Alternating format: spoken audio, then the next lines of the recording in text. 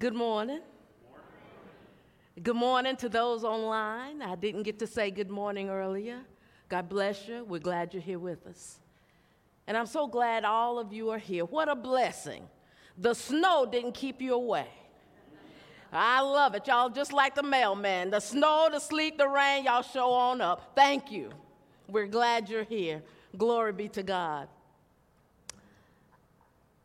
I am really excited about this particular series, The Way of the Cross.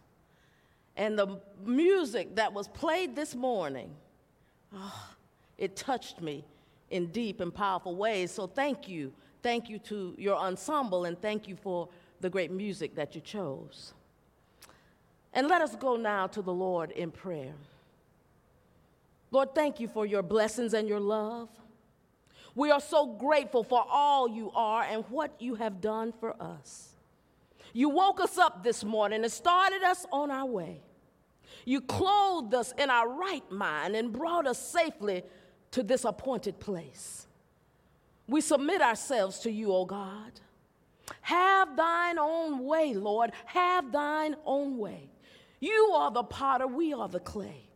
Make us and mold us after your will.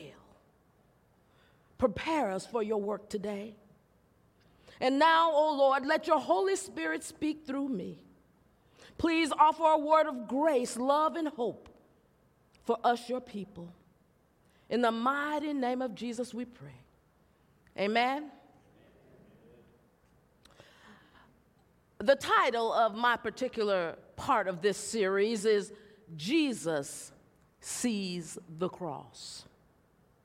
Now, here in this scripture, Jesus begins to teach the disciples. Now, this is the first time that Jesus will predict his death and his resurrection.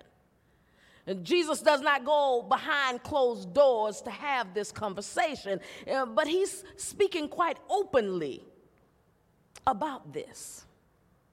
Jesus says he's going to suffer greatly and be rejected by the political powers of the Jewish people. You see, the elders, the chief priest, and the scribes Jesus was speaking of together make up what they call the Sanhedrin. The Sanhedrin was the supreme council and the tribunal of the Jews during these times, and it was headed by the high priest and having religious, civil, and criminal jurisdiction. See, that was a high court there. And he says, and I'm going to be rejected by them. See, Jesus knew the work he was called to do. He knew that it had major implications and would lead to his death. Not only was he challenging the political system, but he was challenging the religious, the civil, and the legal system of his own people. Jesus the Christ, the Son of Man, was going to have trouble on every hand and in every direction. Thus Peter, no doubt, well-meaning, you know those well-meaning people, they love you.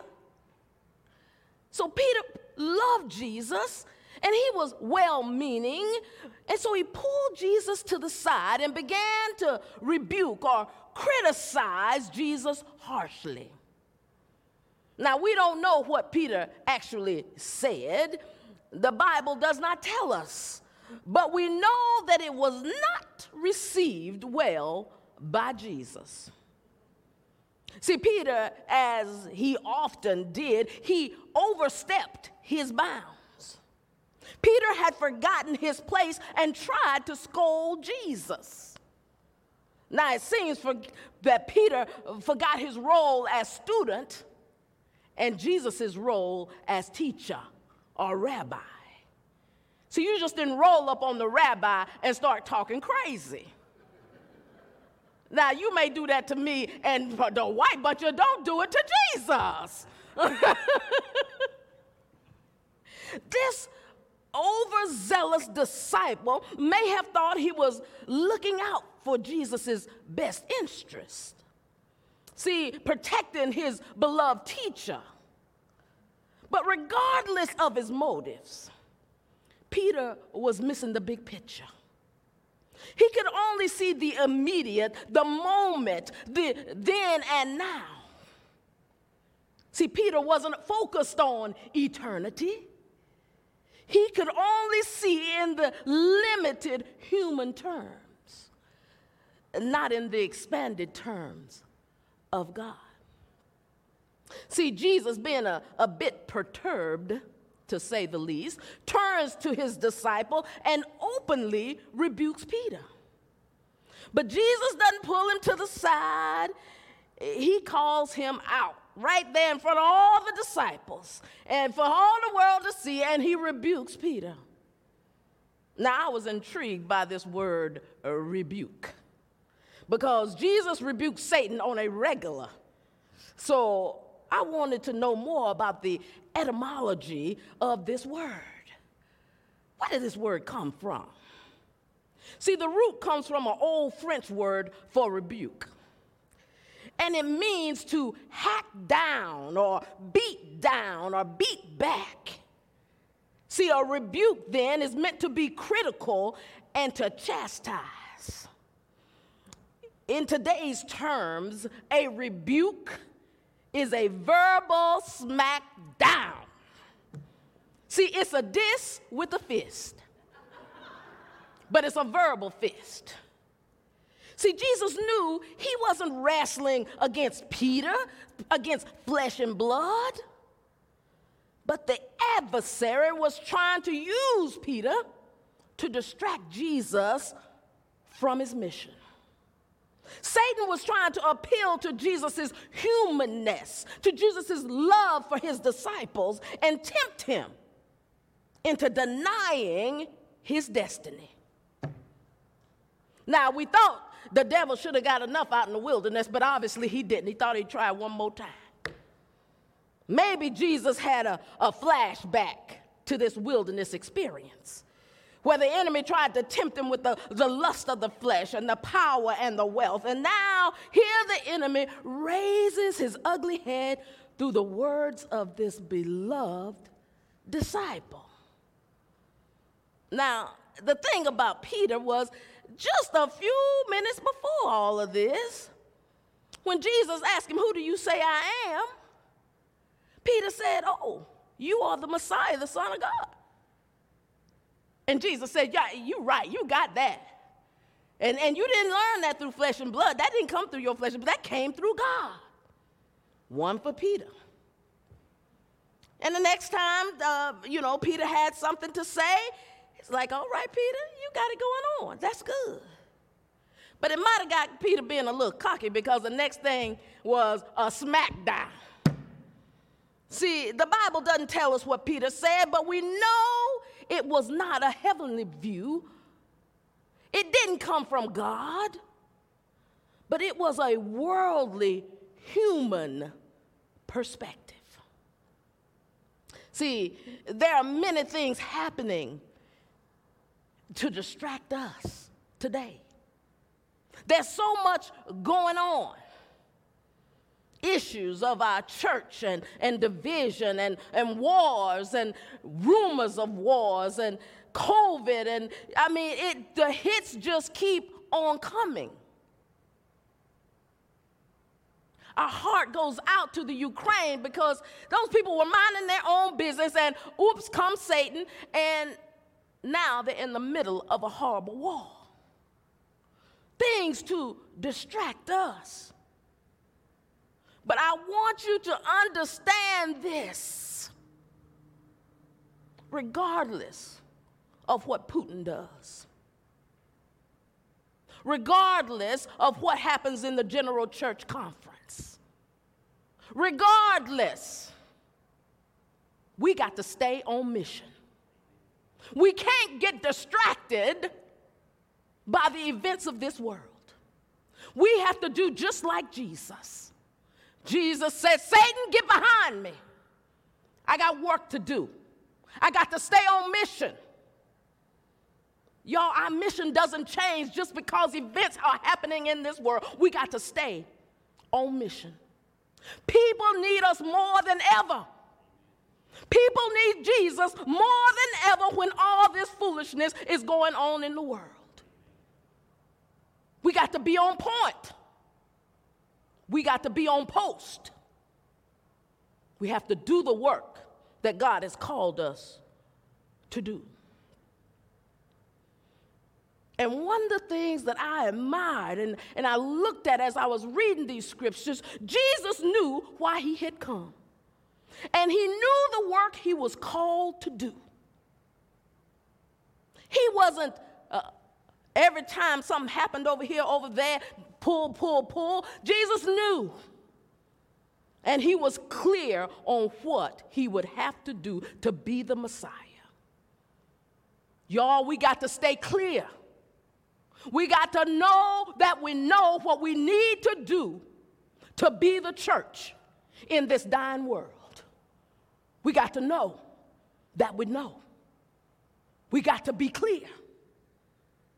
Oh, hallelujah. Now, unfortunately, his disciples were not clear.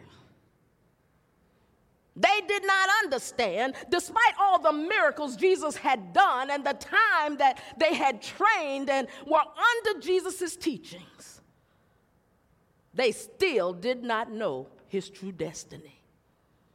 This is the first time that Jesus predicts his death and his resurrection.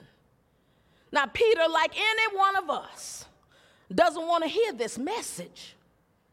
It doesn't make sense to him. It was not his plan for salvation. This wasn't what the Messiah was supposed to do, show up and then die. What? There's a problem. And Peter was just confused. See, it wasn't what he was expecting. So the student tries to school the teacher and gets a full beat down in front of everybody. Young people, that's what happened when you try to school your parents. Pop, pop. Beat down, rebuked, and scorned right there. Woo. See, the disciples, despite being close to Jesus and being right there with him in close proximity, they were far from God in their thinking. Here in Mark 8, Jesus feeds 4,000. Later, he feeds the multitude. And each time there was more and more and more left. More than enough. Each time there were baskets of leftovers. Each time a need arose, Jesus stepped to the plate. But also, each time a need arose, the disciples, just like most of us, were sitting around wondering, oh, Lord, how are we going to feed all these people? Oh, Lord, how are we going to do this work? Oh, Lord, how are we going to get... What? You have seen what Jesus can do. But they never stopped to say, Jesus did it once, he can do it again. Y'all stop wringing your hands and hollering, oh, Lord. Jesus and God and the Holy Spirit has been taking care of this church for all these many years. Guess what? Gonna keep on doing what they've been doing. Hallelujah. Gonna keep on doing the work of God just like they've been doing. We just gotta submit ourselves and pray and believe that God of Jesus, during the Father, the Holy Spirit, is the very self-same Holy Spirit, the very self-same God, the very self-same Jesus that we read about in this book. A Jesus that provides for God's people. And despite all the miracles Jesus performed, the Pharisees still ask for a sign from heaven. Give us a sign from heaven. They wanted Jesus to rain down fire like Elijah or do something dramatic, roll back the skies. Do something, Jesus. The Pharisees tempted Jesus to do miracles just as Satan had tempted him in the wilderness. And Jesus was appalled. And I'm sure he was a bit saddened by their unbelief. Jesus was not going to provide signs for these hard-hearted folks who were just looking for something to hold against him anyway. Jesus knew signs and wonders was not going to make people believe. So no sign was given. Jesus warned against the leaven of the Pharisees, just like when we make a sourdough. You know, we've been making a whole lot of sourdough lately. A little pinch of that dough from the last batch, is saved to start the next batch. And this was the same way that sin was explained. We often hold a little pinch of the old way of thinking, the old way of being, and that little pinch gets into our thoughts and into our emotions and into our hearts, and then starts to brew a whole batch of new problems, causing other things to rise up and puff up and become their own big problem. So was the leaven of the Pharisees. It was amazing how a little bit of hate goes such a long way. How a little bit of dishonesty can taint a person's whole integrity. How a little bit of indifference can allow tyranny to rule over God's people. How a little bit of pride and self-centeredness and hunger for power can cause a country to invade another unprovoked. In the words of Guidry, a little sin can corrupt a large amount. Jesus was warning against the evils of the Pharisees and Herod to see the kingdom of the Messiah. See, according to Guidry, both Herod and the Pharisees idealized the kingdom as a domineering power and authority. Herod saw it as political power and authority, and the Pharisees saw it as more spiritual power and authority. Both, regardless of which side they were on, they still saw the kingdom in a high-minded way. Even the disciples did not understand, so in a little while, Jesus would explain the entire plan. Jesus had made the blind man to see. He was going to heal the disciples of their spiritual blindness. See, some people are looking for a spiritual Messiah. Some are looking for a political Messiah. Some wanted Messiah to overthrow the corrupt rulers of their day. And others wanted the church to be reformed and be more inclusive. See, it sounds so much like us today. So for those seeking the Messiah, the anointed one, they were in search of the ideal king, the anointed and empowered by God to deliver people and establish his righteous kingdom. But this was the way of the world, not the way of God. Jesus, being a scholar of the Torah, knew the only way from earth to heaven was by the way of the cross. He knew it was predicted by the prophet Isaiah that his prophecy had to be fulfilled. So here Jesus reveals his plan. Our scripture today is Jesus' master plan to suffer, die, and rise again. See, they were looking for the Messiah to come in strength and in might. They were looking for a hero, not a zero.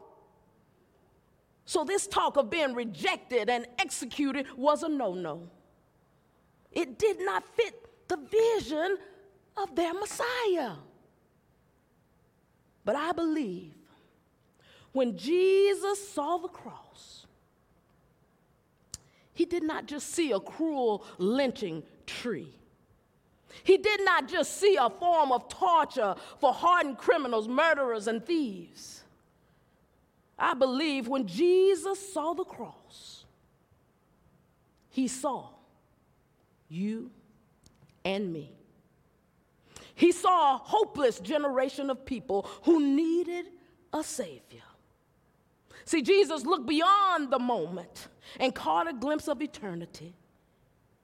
He saw our possibilities and said, they are worth saving. This is where our sin, Jesus' death and God's abiding love intersected. In God's great wisdom and love, Jesus, the Messiah, was sent to shed his blood, to suffer and die for you and I, to buy our liberty, to restore us to our rightful place in God and show us God's unfailing love. When I was discussing this sermon with my friend and sister Kelly Goss, Kelly said, I believe when Jesus saw the cross, he saw a doorway to heaven. He saw his only way home. Today, I hope each of us will see the cross as a doorway to heaven and Jesus, the Christ, as our way home. Because Jesus is calling. The Bible says he turned to his disciples and said, deny yourselves, take up your cross and follow me. According to Wessel, cross-bearing does not refer to some irritation in life. Rather, it involves the way of the cross. The picture of a man already condemned, required to carry his cross on the way to the place of his execution, as Jesus was required to do. Worsby determines denying self is not the same as self-denial. We practice self-denial for a good purpose, or we occasionally give up things or activities, just like we're doing here during this time of Lent. But to deny ourselves is when we surrender ourselves to Christ and determine to obey his will. Denying ourselves means putting other people before our own desires. Jesus did this perfectly. Jesus did the will of his heavenly parent, despite his own aspirations or his own fears or his own desires. So if we are to follow Christ, we are to die to the things of this world and be resurrected with Christ as new creatures. So I say, deny yourself and follow Jesus. The word of God for the people of God. Amen.